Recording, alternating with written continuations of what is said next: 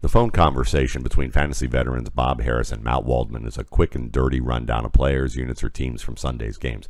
Feel it or fuck it is our instant verdict on the fantasy value of a player or situation, not the ability, effort, or character of the player. This is just how two old-timers in this industry talk when they got a lot to cover in a little time.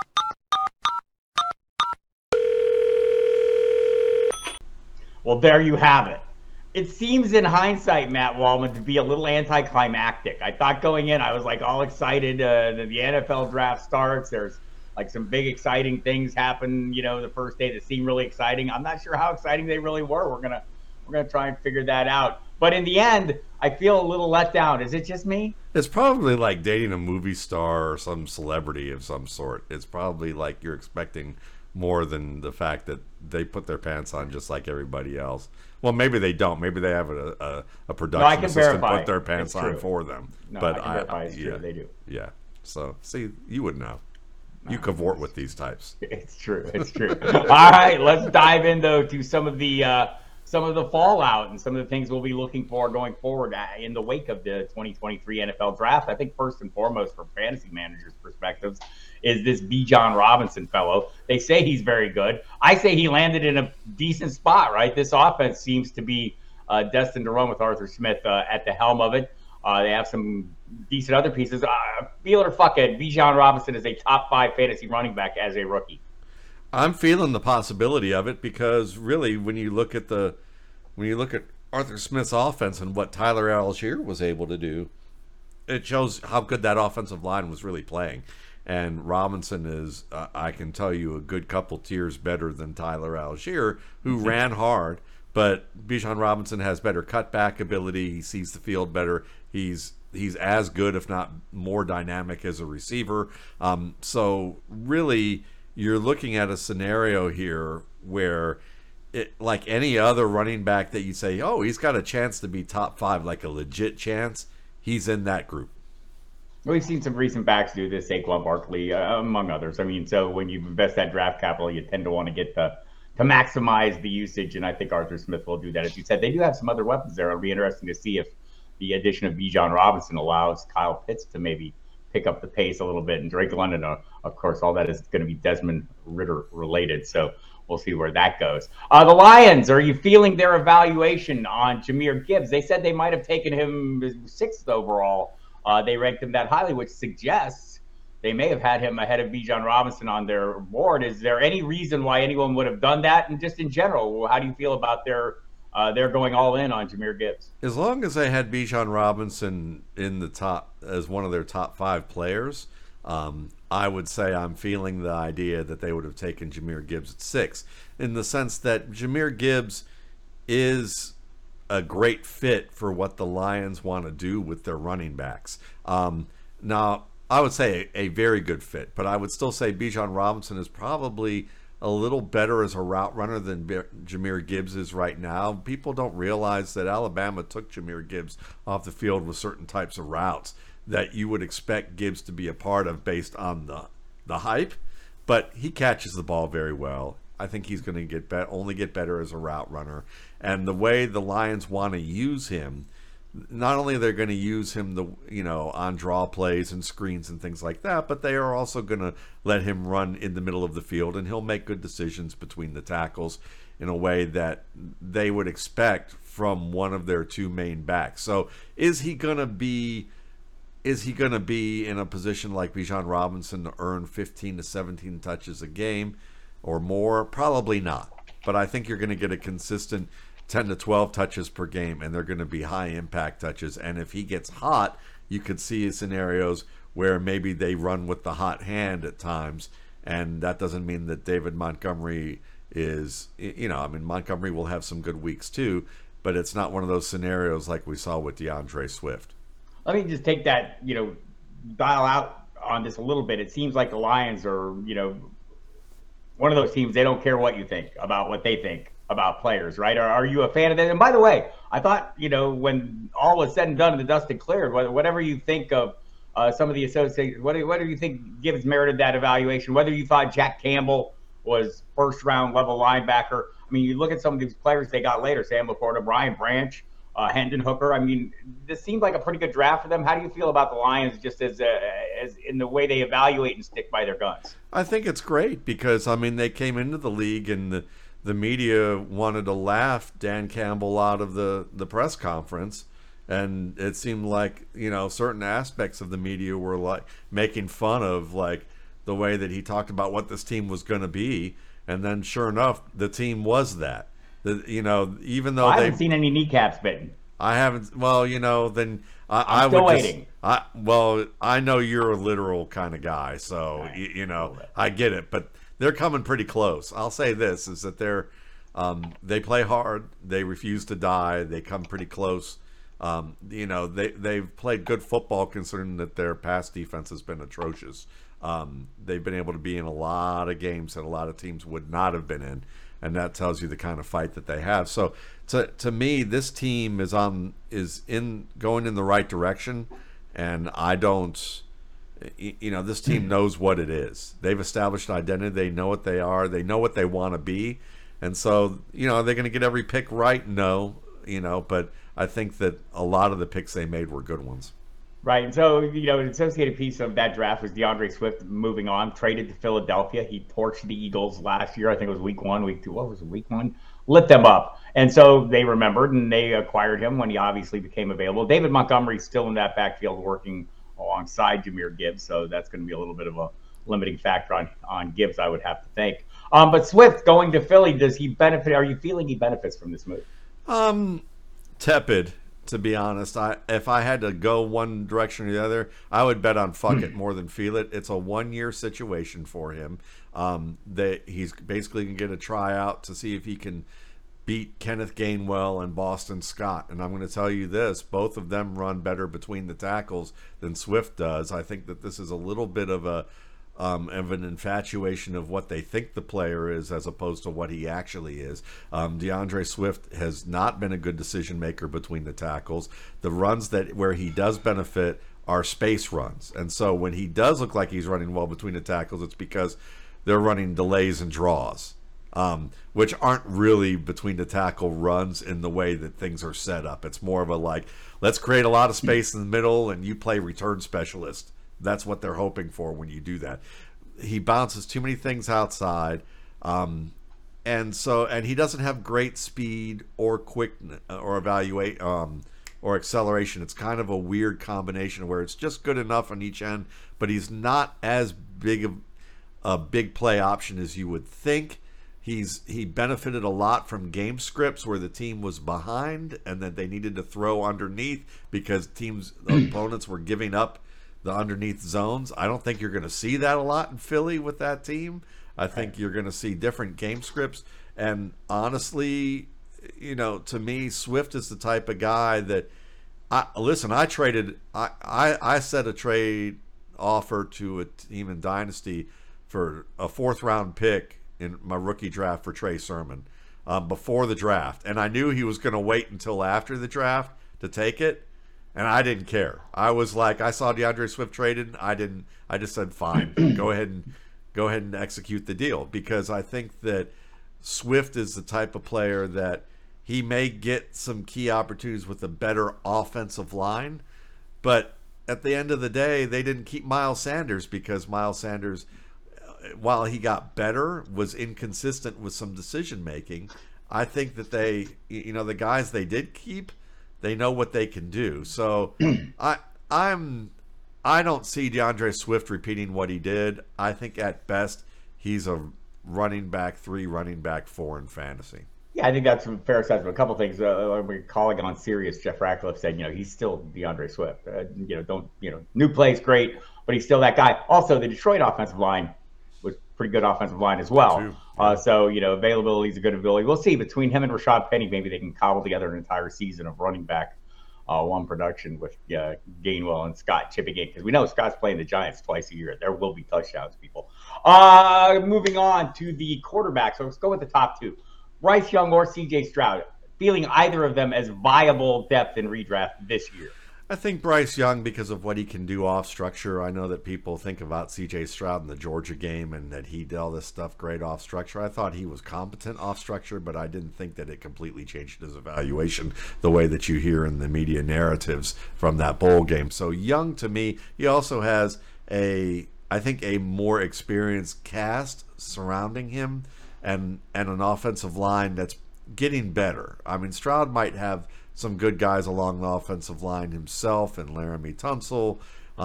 Green was maybe a little tougher to evaluate, but their center and their right tackle are a little bit weaker. So I'm going to go with Young. No, fair enough. I think I would as well. I think the Texans have a little bigger lift just in general, right? So that's kind of where I'm at. Anthony Richardson, a player you love, I love because you love him, but also because I have eyes and I watch the scouting combine. And just, like Anthony Richardson himself said, he is not human. He's an alien in those athletic regards. So I don't think any of us have seen probably enough of him on the college football field to make any definitive decisions. But I want to see, let's frame it like this. Shane Steichen, feeling him as the right coach to get Anthony Richardson on point. Yeah, though I was a little worried because when I think of, Jim Irsay giving he's talk, the coach, but, okay. Yeah, I know. But when I was thinking about, Jim Irsay being the guy to Coach have Irsay. this conversation with Richardson about how he needs to play, and I thought, they probably had to convince you not to take Will Levis. If you had the conversation you had with Anthony Richardson, this is the reason why I didn't think the Colts were even going to draft Anthony Richardson, just because it seemed to be a mentality that was rooted in a little bit of ignorance. But hey, you know what? I'm glad that the Colts did make the choice, and I don't think we need to get him on point in the way that some people think, but we've established that. Shane Steichen has experience developing quarterbacks and doing it in different ways. And really developing means developing the offense to maximize what the quarterback has developed within himself. And I think that what he did with Jalen Hurts is a good example of that.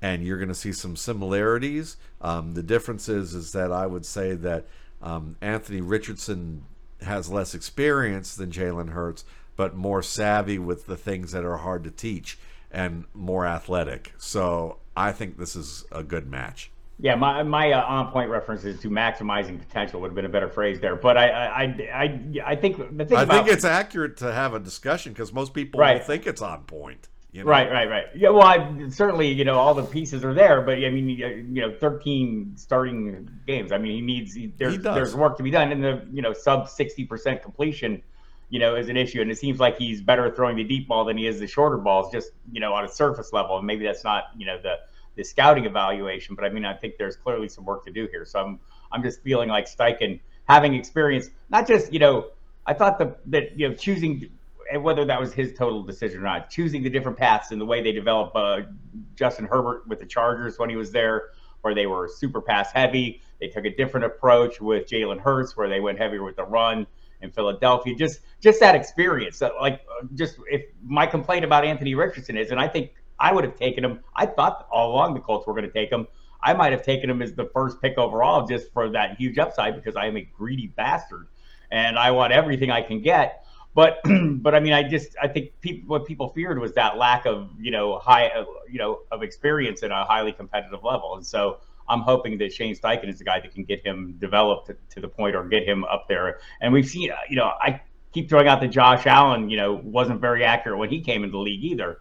And he got more accurate. So I'm hoping that Steichen is maybe the guy that can get all the pieces together that we want to see out of Anthony Richardson to maximize that freakish athletic ability. Yeah. I think for me when I look at that is, I mean, I understand when people look at the completion percentage, what I will point out is that when you chart the games, you actually find that there were more drop passes than pretty much any quarterback in history other than Dan Marino in the college game. And when you look at from the 80s on. So that tells you that there's a little better accuracy than people think. But I would say some of the decisions that result in maybe not recognizing coverages, things like that will lead to interceptions are going to be the issue with him. He's going to play because Coach Irsay said he is the starter already. So see, there you go. Well, listen, Hopefully, Coach Ursay sticks to his old wardrobe. We'll just go from there. We'll see. Go back to buying musical instruments, Coach.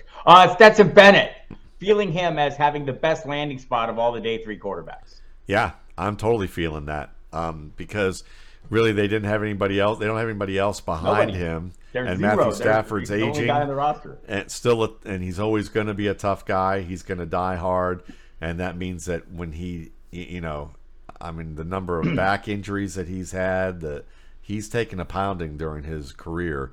Bennett could easily play this year at some point, and I think Bennett is good enough that I'll put it to you this way: if the Jets had Zach Wilson or Bennett as their choice to pick in the draft a few years ago, and they were in the same spot, I would have easily had Bennett with a higher grade. And actually, Stetson Bennett might have been one of my top 3 to 4 quarterbacks last year easily, and probably would have been the most successful in terms of draft capital. He probably would have had draft capital on par with what we saw with Kenny Pickett.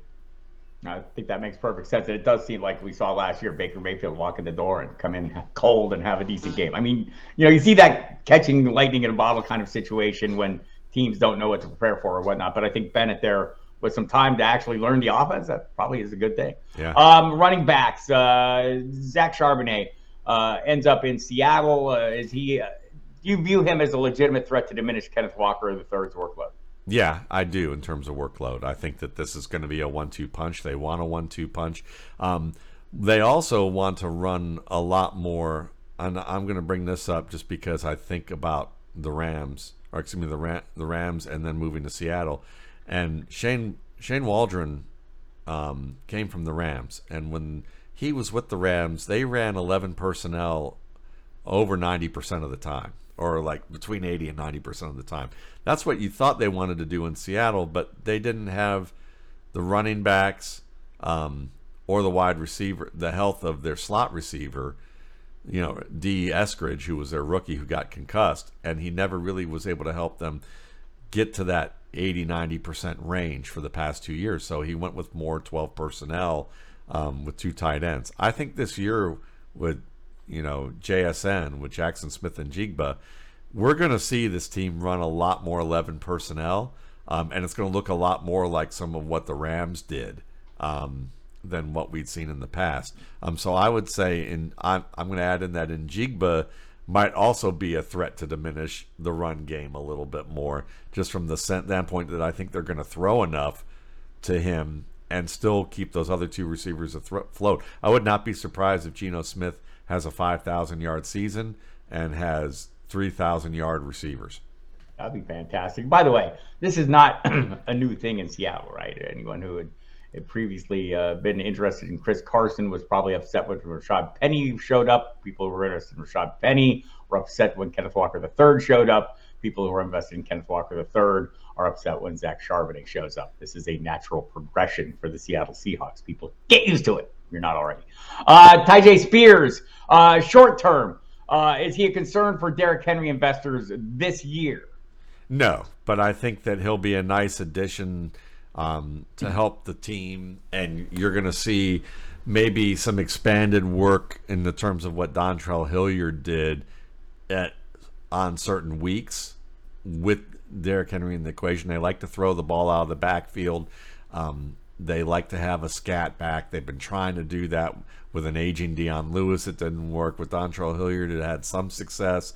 I think you're going to see the same thing with Spears, but you may see that they lessen Henry's workload enough that maybe he's not a top 5 back this year or top 3 back this year. Let's say he's not a top 3 back this year, but top 5, top 7, top 10, I still think you should plug him in.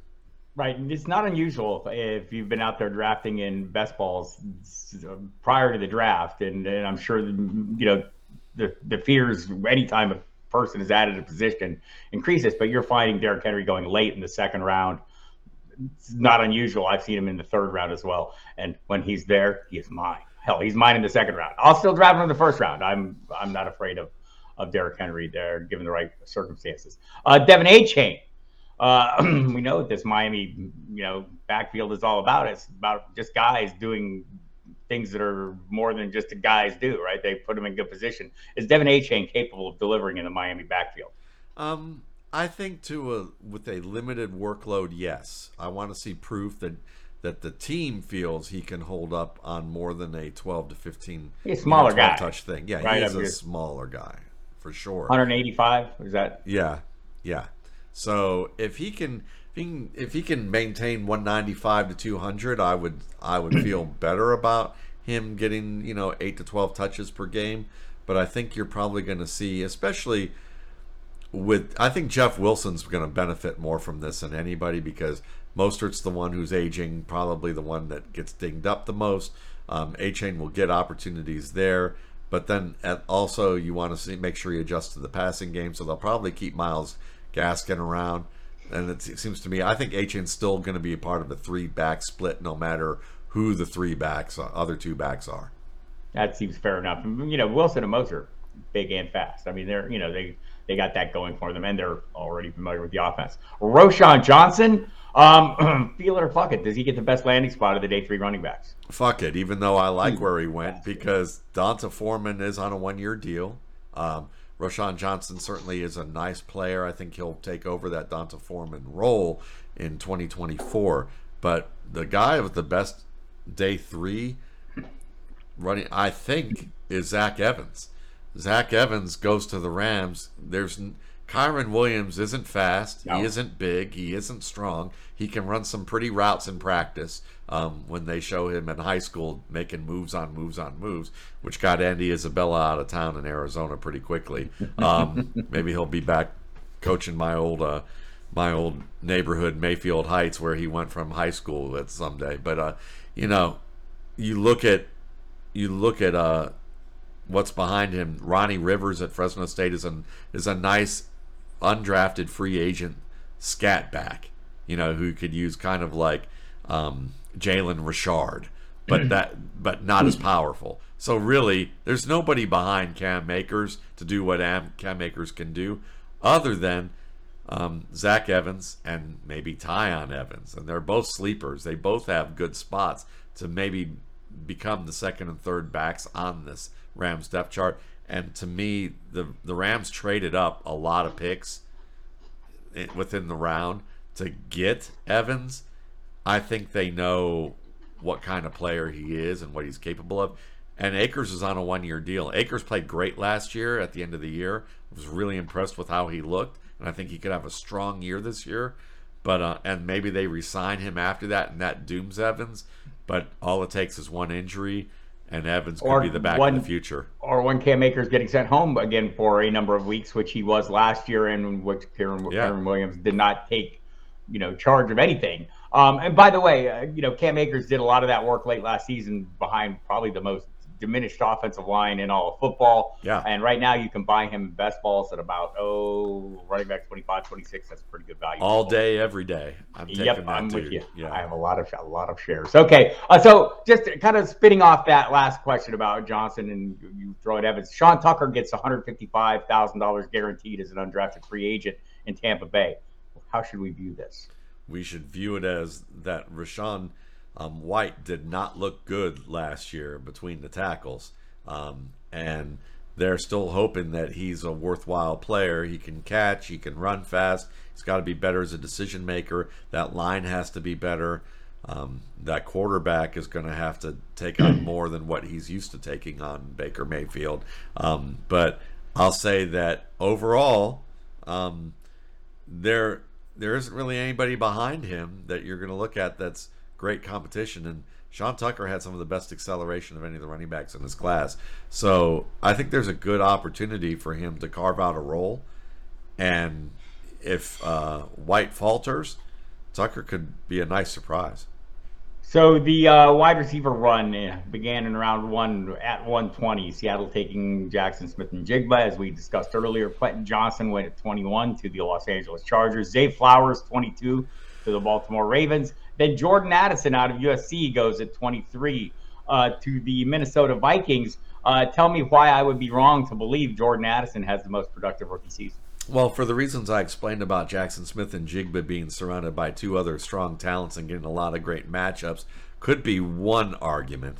You could also argue the same thing in Baltimore, even though there's a lot of bias about that. We still wonder whether Lamar Jackson can really expand an offense in the passing game, and there's a lot of weapons. But I'm a big believer that the if you've got good weapons around the player, they get better matchups and bigger plays, more efficiency, and a lot of targets. But I will not begrudge you the idea that he could be the most productive of the four. I'm feeling the idea because you've got the big bully in Justin Jefferson on one side, you got T.J. Hawkinson as well, and Addison is going to get some primo looks with a veteran quarterback. So, to me, he's one of the top 3 to 4 wide receivers on the board of the rookie wideouts, and that means that I'm not going to argue anybody saying that he will be the guy. So Matt Waldman is feeling Bob Harris is totally correct in expecting Jordan Addison. That's right. That's the long term one with that. That's a winning proposition. Patrick Mahomes, are you feeling him being enough to make Rashee Rice the most interesting day 2 wideout? No, fuck it. Nah. And it's just because I think there's just so many guys that are on that roster. I mean, Richie James played well last year. They brought him in. Sky Moore, they drafted last year. They still have him in that mix. You've got Kelsey and Tony already. Unless Rashee Rice just overtakes Marquise Valdes-Scantling right away, and while a lot of people might go, that's very possible the way he drops money the says football. Maybe not. The money says maybe not. And Marquise Valdes-Scantling drops the ball almost as much as Rashee Rice does. And so when I hear the NFL Network crew go, well, we just wondered why we saw him lower on so many boards from people out in the industry. It had to do with the conference. I was like, no, it had to do with him clapping on the targets like he was at one of Bob Harris's concerts. And that's not, he makes some tough plays. But I didn't even mention Justin Ross, who now is healthy and has another year, who I would have rated higher than Rashee Rice. So it's possible, but I don't think he's the most interesting day 2 wideout. Right. And by the way, just an aside there, and I mean, we were all kind of excited about Justin Ross. I think the people who I've talked to in Kansas City are not very excited right now about Justin Ross. Yeah.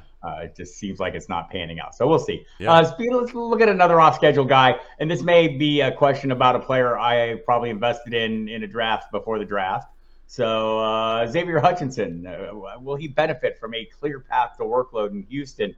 Is this like maybe a better landing spot for him than some other spots? Yeah, I think it is, mainly because you got a lot of guys on 1-year deals. Robert Woods isn't going to play forever. That's the role that he would probably have an opportunity with. Nico Collins has been decent, but he hasn't been great. So there's opportunity there. Tank Dell's mainly, he can play one of 2 positions. He actually could probably have a potential to play all 3. Hutchinson can probably play 2. John Mechie isn't out of the woods yet. There's a lot of it's pretty cloudy right now in terms of what that depth chart looks like. And Hutchinson is the type of guy that can probably endear himself in a couple of levels. And with his route running, I think that he could be a good match with a guy like C.J. Stroud. So you mentioned Tank Dell. Am I wrong? Should I have learned something from Tutu Atwell? And is it better to be like a certain size to play in the NFL, or is this 5'8", 165-pounder different? That's a good question. And the difference with he and Tutu Atwell is that Atwell is not the route runner that Tank Dell remotely is. Atwell is mostly speed, and his open field skills are based more on speed, whereas Tank Dell is much better at the catch point, earning position. Also, what he does off the line is much more sophisticated. He's a much more sophisticated route runner who holds up pretty well. The size is still a concern, so it's a fair question. But I would say that it's there is a better chance, I think, for Tank Dell to be a fantasy viable player than what Tutu Atwell can ever hope to become. Deuce Vaughn says Tank Dell is high, is tall as hell. So Dalton Kincaid goes to the Buffalo Bills with first round draft capital invested. I think that's worth noting. Feeling him emerging as a potential fantasy starter this very season. Yes, because if I'll put it to you this way: if Kyle Pitts did it in year one, and Pat Fryermuth almost did it in year one and did it for parts of year one, I think Dalton Kincaid can do it with one of the best quarterbacks in the league, and he will likely be the second option in this passing game by year's end. And if I'm in a 1.5 premium PPR, he's the number one 1.01 player Note taking in 1.5 PPR rookie drafts. There you have it, people. Yeah. Matt Waldman making news here on the Feel It or Fuck It podcast. I'm feeling that fucking thing. All right, let's look beyond Dalton Kincaid, Sam Laporta, Michael Mayer, any of the other day two tight ends being viable fantasy assets this season. I think both could be, because you look at Chig Okonkwo last year, and they had Austin Hooper in town in Tennessee, and Okonkwo had moments. I think Laporta and Mayer are better players. And Mayer being in a situation where with Austin Hooper there, he probably will start to get more and more looks. But I think that you're looking more of a Pat Fryermuth type of end of the year, where you're not drafting him. You're picking him up mid-season. Sam Laporta is a different story. I think Sam Laporta may be in a good enough situation, especially with the way he runs routes as a detached receiver, that he might become a viable asset. I would consider him late as maybe my second tight end and take the chance for the upside. Holding out that hope. We saw the Lions last year. TJ Hawkinson got his 3 touchdowns and was traded away. Then Brock Wright and Shane Zylstra rack up 8 from the position. So there's potential there, people. And again, I might be talking as someone who drafted Sam Laporta in a dynasty draft before the NFL draft. Let's talk choice. a couple of draft adjacent items here. Let's say Joe Mixon, Dalvin Cook. You feeling them remaining in place this season now that there have been no developments during the draft? No major developments. Let me change that. No major developments. Absolutely, though. I think Chase Brown is a guy that deserves mentioning out of Illinois. Right. That he's probably going to be the running back too pretty easily in that, unless he just completely. There are some things that are a little concerning from a scouting point of view that you look at and go, "What on earth are you doing?" But they're moments. They're not the norm. If those moments become the norm, maybe they do have to roll with a veteran behind Mixon and get somebody out there. But I think that Brown is capable. Dalvin Cook, I think he's going to remain in place. I would say another guy that benefits very well from what happened in the draft, or not what didn't happen in the draft, is Keontae Ingram behind James Conner, the running back out of Arizona, who basically he and Tyson Williams are going to be running backs 2 and 3 heading into the preseason. We're a team with a new offense without a quarterback, right? So this is something to keep an eye on if you're out there in the best ball rooms and you see James Conner sitting around in rounds 5, 6, 7, 8. Ask yourself why you have not taken him yet. I realize the downsides with him. And by the way, Dwayne McBride goes to Minnesota. You mentioned Chase Brown goes to Cincinnati. So they did add some pieces, but that guaranteed money or the deal that Alexander Madison got kind of suggests he'll be there a couple years. But, with all the uncertainty surrounding Cook and Mixon, I don't know that it's totally resolved, but it's much less uncertain. I would have to agree with you. And finally, Lamar Jackson contract. Feeling that is actually the biggest draft week development. Yeah, I actually do, because it sets the stage for one. Agents probably did not want this to go as well as it did. Right. So they're probably leaking things too and saying things that were being said in the media. It shows you that a kid who, it just shows you once again that Lamar Jackson is being dramatically underestimated throughout the length of his career in just about every facet. And here he is. He didn't wilt under the pressure. My buddy Jason Wood at Football Guys, who, listen, he works in the financial industry.